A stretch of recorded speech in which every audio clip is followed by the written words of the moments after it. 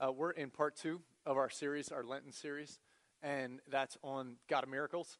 And I'm really excited about this for a couple of different reasons. But one, this isn't really a topical series. I mean, we're calling it God of Miracles, but this is really an exegetical series. All we're doing is taking the 6 signs and miracles of Jesus in the book of John and just walking through them and picking them apart. And these are where Jesus shows up in John doing something really special, and we're stopping and looking at them. And or the 7 miracles. Sorry, I think I said 6. So we're in the second one.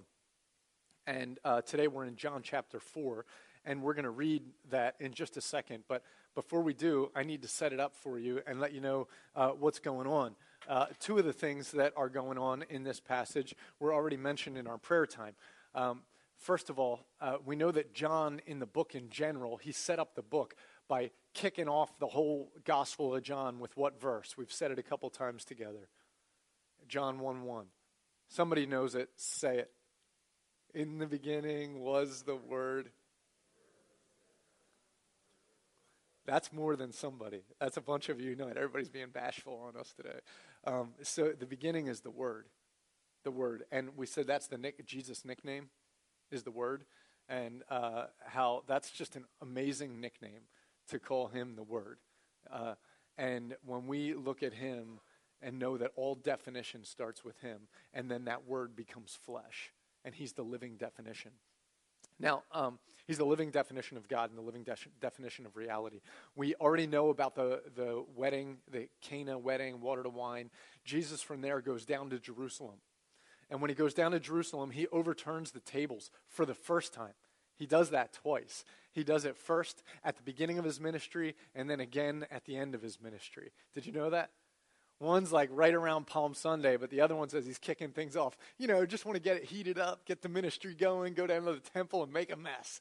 And so that's how he starts things off in his ministry. And then he comes back up and he makes some enemies down in Jerusalem. We know that he's doing signs and wonders down in Jerusalem, but John doesn't document what those signs and wonders are. All he says is that he's doing them. So when John lists the 7 miracles in his gospel, he doesn't do that because they're the only miracles that he does, and his perspective is different than Luke or Matthew or whatever. It's that Matthew, Mark, and Luke have done their best to outline the story of Jesus. What John is doing later on is he comes after those are out there and he reflects back on the story of Jesus, and he's trying to show us a picture of Jesus that we might miss. And this is the wise old sage of John, who was Jesus' closest friend perhaps on earth, who walked tightly with him and has had years and years to reflect on who Jesus is and what the story is all about. And so the Gospel of John is to give us a different picture. And he's like telling us he's the Word, he's the light, he's the life. And he starts off with these theological perspectives of who Jesus is in our life, in this world, and in the church. And then the rest of his Gospel seeks to show us how those things work themselves out. And so these 7 miracles that we see recorded in John, he records them for specific reasons, just like everything else that he records in the Gospel. So Jesus goes down and he performs the after wedding of Canaan and after cleansing of the temple. He has this conversation with Nicodemus down there. You know the famous passage in John 3. That's the football sign you see all the time of John 3:16, which we can say together, for God so loved the world that he gave his only begotten Son, that whoever believes in him should not perish but have everlasting life. That's the one that most people still know in the King James. That's the one and so that's the born again passage. And then on the way back up, he starts heading back up to Galilee. And on the way back up, he stops in this place called Samaria, where he meets the woman at the well. One of the just amazing stories of Scripture. And Jesus has been hanging out there, and there was a multiple day. Jesus rarely stays more than one day, actually rarely stays more than a couple hours in a spot. But he camps out there for a few days. And he hangs out, and there's this great revival that happens in Samaria where all these people come to Christ because he confronted them on what was going wrong, but then also invited them to drink deeply of life. Now, at the end of that is where the story picks up and where we find ourselves in John chapter 4.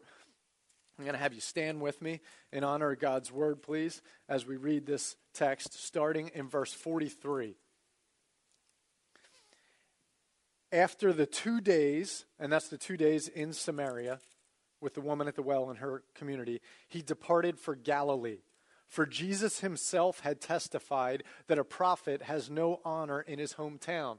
It's a little bit of a weird statement here because he's not going to Nazareth, his hometown. He's not coming from Nazareth, his hometown. So why does Jesus say that? And the only real clear picture is there's a principle in Jesus' ministry that he never seems to stay in one spot too long.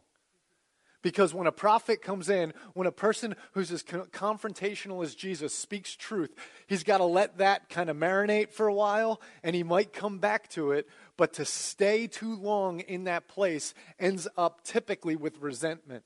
And there's an important thing, an important picture of Christ in our own lives. He doesn't show up the same way every day, does he? It's different. One day I was reading this text and Jesus showed up. Another day I was having this conversation with someone, and I need to be attentive to where Christ is. I can't assume that it's going to be the same way and in the same place all the time. And that's the basic principle, that he's not going to stay in Samaria. Even though that's not his hometown, it could quickly become his hometown, and then he wouldn't be welcome. Because after a while, he's got to move on. He's got to keep rolling. He's got to keep doing. And you see that principle, that itinerant principle of Jesus' ministry. All right, I know we're reading, you're standing. Verse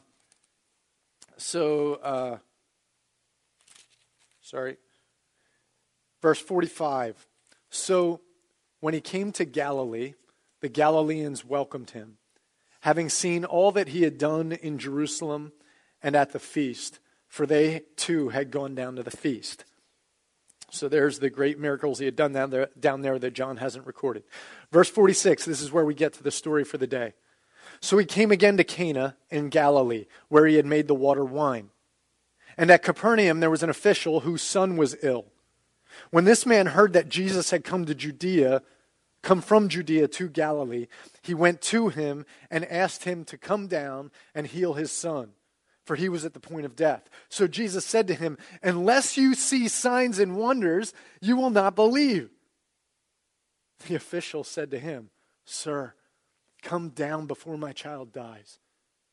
Jesus said to him, "Go, your son will live." The man believed the word that Jesus spoke to him and went on his way. As he was going down, his servants met him and told him that his son was recovering. So he asked them the hour when he began to get better. And they said to him, "Yesterday, at the 7th hour," by the way, that's 1 o'clock, "the fever left him." The father knew that was the hour when Jesus had said to him, "Your son will live." And he himself believed, and his household. This was now the second sign that Jesus did when he had come from Judea to Galilee. That's the reading of God's word. Let it bless your life. Have a seat. Join me in prayer, please. Father God, we just thank you for this moment right here. We thank you that you're the Word and that you give us the written Word, that you're the living Word, that the Word is alive and active. God, I just ask that all of us, we need different things today. We're at different places in our individual lives. We as a congregation need to hear from you and be led by you. And we as individuals and as families need to hear from you. I ask, Holy Spirit, we just invite your presence. Anyone who's in agreement with that, just in your heart right now, say, we invite you, Holy Spirit, to move in our hearts, to take that word and to dive deep, to show me what I need to know today. Just invite the Holy Spirit to do that work in each one of us. God, may we not hear the words of Tim the sinner, but may we hear the words of Jesus, our King and our God. And we ask it in the name of Jesus. Amen. You ever wondered about someone who has had almost no relationship with the Lord? Maybe they've never accepted Christ into their own life. Maybe they haven't acknowledged their own need for God or their own sin. They haven't received Christ's forgiveness. They don't have a saving relationship with God, no walk with him. But then there's that moment where they need something and they ask from God. Have you ever wondered what happens in that moment? Does God hear? Does God listen? Is God going to answer that prayer? Does God care? How's that all work? Maybe take that a step further. When I'm not living in great fellowship with the Lord, and I'm asking something of the Lord, does he still hear it? Is that, where's that at? And on the scale of like how close we are to the Lord or how far away we are from the Lord, is his ear on the same scale with us or his willingness to answer? This story right here is an awesome story to help us navigate that question. Spectacular story. This guy doesn't have faith. He doesn't have a relationship with God. We know that because the end of the story is him coming to faith. So the whole grand total of this story is that this guy ultimately has faith. But at the beginning, he doesn't have a saving relationship with the Lord anyway. But this guy has a moment where he's crying out to God. Now, John tells us that this is the second sign. Signs always point to something. They always show us something. They're telling us something. They're guiding. They're revealing something. And clearly the signs in Scripture, all signs in Scripture are supposed to lead primarily to God, to Christ. And so the sign is a sign of who God is and who Christ is. Signs tend to show up at specific places when we're on the road. Sometimes you're just driving down and there's a mile marker or there's a speed limit marker. But generally where you see a whole bunch of signs is where? Where do you consistently see signs? At intersections. Yes, at intersections. So whether that's a four-way stop sign or whether that's an off-ramp on the highway, once there's an intersection, you have a decision to make and you need a sign to help you make the decision. Right? And that's the first direction, the first purpose of a sign. Now, signs also help us to stay on the right direction by mile markers and speed limits and however, New York is 200 miles this way, and it keeps you on the right path. Signs keep you going the right way. But the primary purpose of a sign is to point toward the direction that you're wanting to go, to show you where to go. This man right here is at a very, very critical intersection in his life. He knows that there's a critical intersection. He believes that the critical intersection in his life is that his son is about to die. And that will change drastically his life. And he doesn't want his son to die. And so the intersection he's very aware of is he's an official. And as an official, he has some sort of power. We don't know if he's a Roman official, if he's a Jewish official. In other accounts of different stories, we see a centurion in a similar situation. We see the Syrophoenician woman in a similar situation. But in this situation, all we're given is this guy was an official and he was a dad. And so he has some source of power, and yet he is at a place right now where he feels extremely powerless. Because the thing he cares about so much is his kid, and his kid's sick, and he can't do anything about it. Where is the place in your life where there's an intersection right now? The place where you are, I can do this, but I can't do this. And these things are at an impasse. And unless something else happens, I can't fix this, but I know that my life will be changed by which way this thing goes. Think about that. And then realize that Jesus sees at least 3 more intersections in this guy's life than he sees. The first intersection that Jesus sees in this guy's life is faith and doubt. Or faith and independence. See, for this guy, he is not a believer. We know it, again, because of the end of the story. But there's something going on. He's not fully in submission to God. He's not fully following God with his life. And yet right now, he feels the need for God.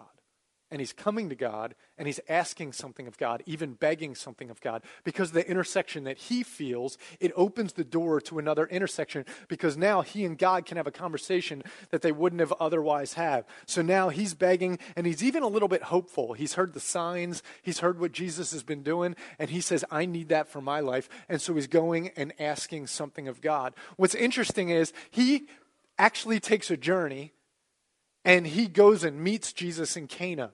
He lives in Capernaum, but because of the need he has, he's willing, almost like picture a parent who knows their child is near death with cancer, and there's some amazing cancer center out in California, and so they do everything they can to connect with that cancer center for the purpose of trying to bring healing to their life. This guy, he's concerned about his child, and he wants to do whatever it takes, and he heard about this weird healer, and so he's going to go find this weird healer. And he's going to go ask him to help. He's not looking for God to be Lord of his life right now. He's just looking for someone to heal his kid. And when he comes and he says to Jesus, would you please come and heal my kid? Jesus' response to him is bizarre, isn't it? Did you hear his response? Jesus says, unless you see signs and wonders, you won't believe. didn't realize I was asking for signs and wonders in order to believe. I just want my kid better. What are you talking about? And the you there, when Jesus says you, that's a plural you. He says, unless you all see signs and wonders, you won't believe. Because what's happening is this guy is indicative of a deep problem that's all across the people of the day. Which is like, you want to come to me when you have a need. You want the sign and wonder. You want the God who will hook you up to make your circumstances better. But belief is a whole different thing that says, you are in charge, you are God, and I need you all the time, and I want to know what you want for my life so I can submit to it and follow you. That's belief. This guy's not looking for that in his life. He's looking for his circumstances to get better. He's looking for the sign and wonder that will help him out. And in that moment, how many of us have had the moment where we're like, God, if you will do this for me, then I will follow you, or I will whatever. And I could see this guy entering into negotiations with God at this point. Jesus sees it from a mile away, and when the guy asks for his son to be healed, Jesus is not content with just healing his son. Why? Well, that's what the journey's all about here, because Jesus is inviting him into something much deeper, much fuller. Jesus is always wanting to have a conversation with us about our life. The question is, are we listening to the conversation that he wants to have with us? And in this moment, when this guy's in desperate need and he's been living on his own, he's at a spot where this intersection, I can't handle that. I'm in a crisis. And Jesus says, we got a conversation started. Unless you have signs and wonders, you won't believe. What's the guy do? I don't know if the guy processes that. I don't know if he receives that. All he says is, there's no response to what Jesus says. The only thing he says is, would you please come before my son dies? I said, would you please? He doesn't actually say that. He commands Jesus. He says, come before he dies. Like, I don't know what you're talking about, but come. I need you. Jesus' response is incredible. His response at this moment is incredible. What he doesn't say, but what he does say is no. Because Jesus says, I will not come with you. And he doesn't come with him. And the guy says, come so my son can be healed. And he says, your son is healed. Go. And Jesus is like, you don't command me how to do this. Go. Your son is healed. Now, he has a decision to make. Because faith is the essence of things unseen and the presence of things hoped for, is what Hebrews tells us. And so now there's this moment where the guy can't see the healing, and an official being in charge, he's going to want to put handcuffs on Jesus and bring him down and say, show me how this works, make this work. And Jesus is like, I'm going to invite you to trust me and to believe me. Go. I will not come with you. Your son is healed. What does the man do? Believes the word that Jesus spoke to him. Bam! We have the beginning of faith. We have it. And Jesus realizes there's an intersection in this man's life and in everyone who's watching that wants to not have to trust God, but wants God to do things on their terms. That's what generally we tend to want. God to hook us up without us having to trust God. That's what we all want somewhere inside of us. God of our own life, but the power of God for our lives. And we want to command God what we need and have him give it to us without him commanding us how to live. Right? And that's generally what we tend to want. In this situation, there's this thing, and I think it's really important to address it at this point. There's a thought in a certain theology about signs and wonders, about manifestations of God, that if God would just show up and would do the miraculous all over the place, that people couldn't help but turn and pursue God. And people often will say, why doesn't God just show up and put a big sign in the sky and start healing people? Why don't we see the healings the way they were in the scriptures? If God would just do that, then everyone would believe him. Well, really? Because when Jesus did all that, when he was hanging on the cross, there was only 2 people left. And after all the signs and wonders that Jesus did, there was all sorts of people saying that he did that by the power of Satan. And that even when he was doing those signs and wonders, people were still leaving him as soon as he taught hard things. And they said, this teaching is too hard. We're out. See, signs and wonders don't lead to deep faith. Signs and wonders confound us, and they can affirm our faith and say, I knew God could show up. I prayed and he answered that thing, and I knew God was good, and I knew he'd show up. And manifestation, when God shows his signs, the number one thing it should lead us to is worship. We should be like, you are awesome. But evangelism, faith based in signs, is a fickle kind of faith. It's a kind of faith that needs God to do something outlandish in order for me to believe. Basic faith says, I am a created being, I am a creature, and there is a creator, and my job is to know what he wants and to submit to that. I don't need him to do something miraculous. As a matter of fact, there are signs everywhere. We are told that all of nature points to God, that the heavens declare the glory of God, and the skies proclaim the work of his hands. We just sang a song a few minutes ago that says, it's your breath in our lungs, so we pour out our praise to you. Every time I take a breath, it's a sign that God has grace for me because I didn't earn that breath. And so it better turn around and praise him. Signs should lead us to saying God is all over the place.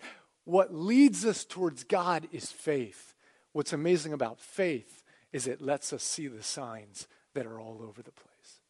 But if we don't have faith, we won't see the signs. And if God does something that blows our minds in that moment, we might see the sign, but eventually we'll somehow rationalize it away and say it wasn't a sign. I don't know about you, but there's definitely times in my life where God's done something spectacular in my life. And in that moment, it was incredible, and it changed the way I felt about God. But there's times where I look back and almost totally forget that he even did it. And if I do remember, it doesn't hold the same sway over my life. I can tell the story and relish it, and it's cool. But the thing is, faith that's based in the supernatural requires then God always to be doing things that are supernatural. And if he was always doing things that were supernatural, pretty soon they would just be natural. I don't want God to have to blow my mind all the time. What I want is my faith to see that God is mind-blowing all the time. So grow our faith, God. Don't give us more. Open our eyes to what you're giving us all the time. Intersection number 1, faith and doubt. Is God miraculous? Will God show up in the miraculous? Is God one that makes sense? The point of apologetics is the defense of the faith. The point of those things shouldn't be just to prove to people that God exists and that he's logical. It should be to show me how amazing God is. The point of signs, same thing. How amazing God is. My faith is there whether it makes sense to me or not. My faith should be there whether there's the miraculous or not. I trust and follow God. But then when I see how much he makes sense and when I see how amazing he is, my heart should just start doing that thing where I'm like, did you see that? Did you see that? However, Jesus meets him at the intersection, doesn't he? Because this guy actually needs something. And even when we are seeking the sign and not seeking God, Jesus is like a wonderful parent teaching someone how to walk. And he says, I'll meet you there. And he gives the guy what he needs to take the next step. And so he gets that miracle. And when he gets that miracle, here's the cool thing, is on his way back home, somebody tells him, right, that God healed. And when he does, what does he do? What's the first thing he does when he finds out his kid's healed? What time? What time? Because I'm going to go back and I'm going to prove that that was him and I'm going to worship him. And he does, and he goes back. And he doesn't just say, I got what I wanted, I'm out, see ya. What he does is he goes back and he says, I'm going to affirm that this was the work of God. And when he does, it says he believed and his whole family believed. Praise God. Praise God. That was the critical intersection number 1. There's 2 more. The second one goes real quick here. Critical intersection in this guy's life is love and self-interest. The first is faith and doubt. The second is love and self-interest. Whether this guy's going to be all about him or whether he's going to be about the Lord and about building his kingdom. And the reason we know this is because this guy, in this moment, he desperately wants his kid to be healed. Complicated thing. Was that about him or was that about his kid? Yes, of course. I mean, which one of us, if someone we love dearly is in pain or is hurting or is at death's door, don't want that person healed for our own benefit? We want that person around for our own benefit. We also, of course, in love, want them healed for them, right? For them. Jesus all the time wants to bless us. Wonderful Father wants to bless us. When we pray and ask God for the miraculous, of course he wants to show up. Of course he wants to help us out. He's the most loving thing ever. He's the origin of love. He wants to bless. But there's this question in him, which is about, on the deeper level, are we being healed? Is our heart going the right direction? By him giving us what we want right now, is he enabling our selfishness, or is he bringing us deeper into his character of love? And so when we ask things out of selfish motivation, there's got to be this tension inside of God that says, I want to bless my kid, and I want to hook them up, and I know this is what they want, but is this going to be healthy for them? Because if the way my child understands right now is that anytime they want something, I just give it to them, we all know what that leads to, right? A spoiled child. But if what Jesus wants to teach us is who we were made to be, love, that we are not seeking our own interest, but the interest of others. We take on the form of the servant, become like Christ. And in that space, that's where Jesus says it's more blessed to give than receive. And that's why he says, if you ask anything in my name, it will be given to you. There's no way that asking for the Ferrari that I always wanted is in Jesus' name. Like, that's not the name and the flow, and that's not how it works, you know?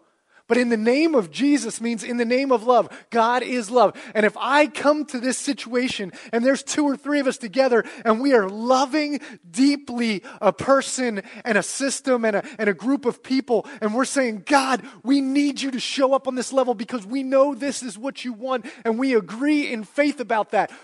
Confidence in that. Faith in that.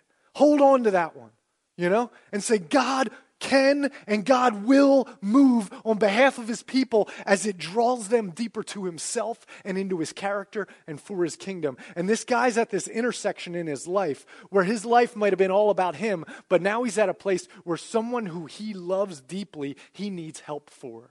And Jesus meets him at that place for his son. But here's the most amazing thing about Jesus. While this guy cares about his son, who does Jesus care about? Yeah. And his son, but him. So he cares about his son, but Jesus cares about his son. And so what's happening is he's like, I hear you, and I want to hook you up.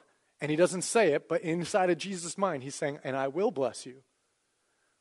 But I need to give you the greater blessing. I need to help you be the dad that you're supposed to be. And by the end of the story, it says that this man believed and his whole family believed.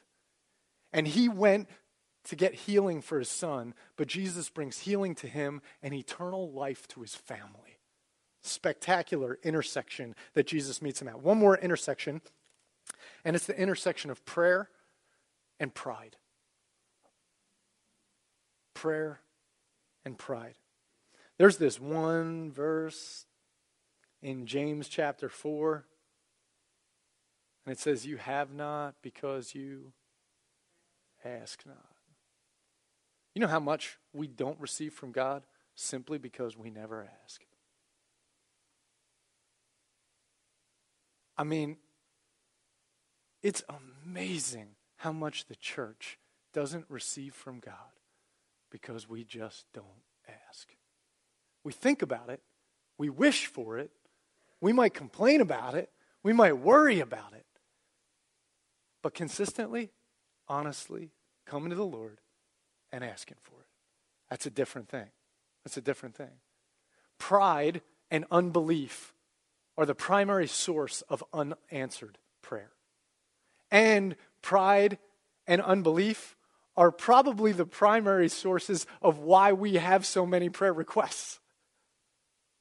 Because when we see the water level of struggle in our life rise, and we see all the difficult things happening in a culture or in a community or in a family, there's a really decent chance that part of the reason that things disassemble is because we haven't been out in front of it in prayer, tending to those things in prayer. And as they've disassembled, it causes this swell of problems in our life, and then we're in crisis, like this guy's in his life, and he's in crisis, and he finally cries out to God. I wonder what it would look like in our lives if instead of the crisis moment, the desperation of the crisis moment, and how persistent this guy is, even when he says, Jesus, can you come heal my son? And Jesus hits him with, man, you only if you see signs do you have faith. And he's persistent. He comes right back after him. He says, please come. I wonder if that level of persistence wasn't reserved for the moments of crisis, but it was reserved for tending our relationship with God and the well-being of our family and community. What would happen? And we can look at moments in Scripture when that did happen. One of them was in David, man, when he sets up that tabernacle and he sets up people who were worshiping 24/7 around the clock at the tabernacle, and he's like, let's not cry out to God in crisis in the kingdom. Let's build the kingdom on prayer and worship. And let's say that we'll attend to God first. And as we go after the Lord, things are going to work better than they should, so we won't have as many crisis moments. And after all, if I delight myself in the Lord, He'll give me the desires of my heart. And after all, better is one day in your house than 1,000 elsewhere anyway, so this is what I should want. And it is what he wanted, and it's what he went after, until he didn't and ended up with Bathsheba. And when we are tending to God in prayer, things tend to go well. But when in pride and unbelief we live in isolation, we lose track of God. And we end up losing track of our life. And this guy's at a critical intersection in his life where he has lost track, if he ever had track. And this is the moment where God reaches into our intersection and makes it something else. I used to work as a wraparound therapeutic staff support, TSS. If you're in the school system, you know what that is. Kids who have behavioral issues get a person assigned to them to kind of help coach them in their situation. And I used to work in that field for a very short period of time. Difficult job. And we were never, part of the reason it was difficult is because it was very difficult to know how to connect based on the amount of regulations that there were. Could never touch the kid for any reason. Remember the one kid, I was teaching him how to do a kickflip with his skateboard. He finally got it, and he went to give me a high five, and the rule was I wasn't allowed to give him a high five. I wasn't allowed to touch him, which of course is, that's pretty difficult for a kid to handle. In that moment, like, nope, psych. And that was an old word right there. I just showed my age.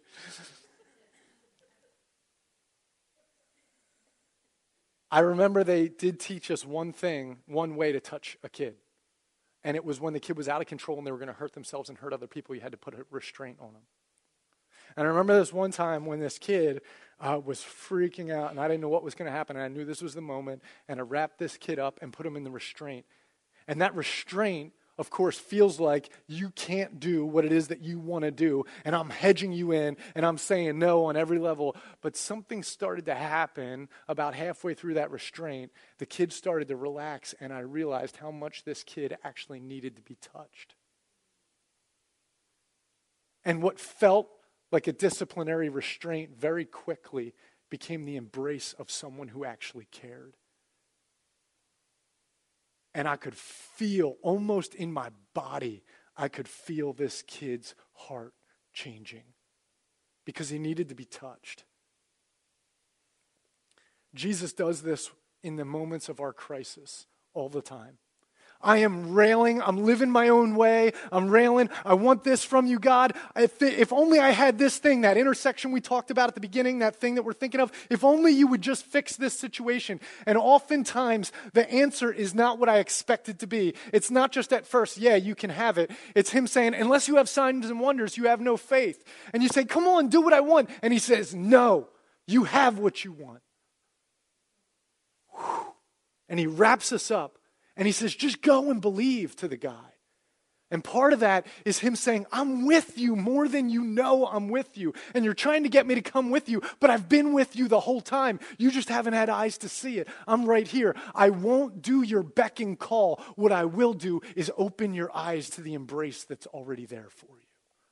Whatever the intersection is in our life, there are signs everywhere in that intersection that are pointing to Jesus right now, saying, yes, he has the power to fix my problem, but secondly, my problem is much deeper than I think it is. And that he's much more interested in healing the deeper things in my life. Not because he's uninterested in taking care of the other thing, but that other thing is a bullhorn that's screaming out right now to me about my relationship with God. And he is calling me home to him. He is calling me home. And the sign is the sign that he is good. And that there is a yes from God to us, but oftentimes it comes through a big, deep no in order that we understand what the yes actually is. And so I want to challenge us today, as we close out, to be thinking about that prayer request. God is the miraculous God. The fact that we breathe every moment is miraculous, and God still does the miracle, the thing that we call the miracle, even though breathing is still a miracle too. But the thing that we call the miracle, God still does it. Park Ford Church, can I get an amen?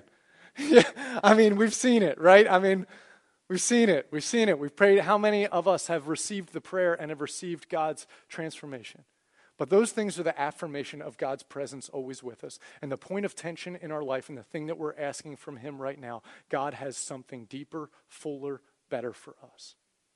And when we want something this deep, he wants something much deeper. And he's calling us into that. So I want to challenge us as a church right now to think in terms of, instead of waiting for the crisis to be desperate, be consistent and persistent at keeping our heart tied to God. Grateful for the miracles that are all over the place. Grateful for the signs that are everywhere. Faith, alive, awake, attending to God's presence.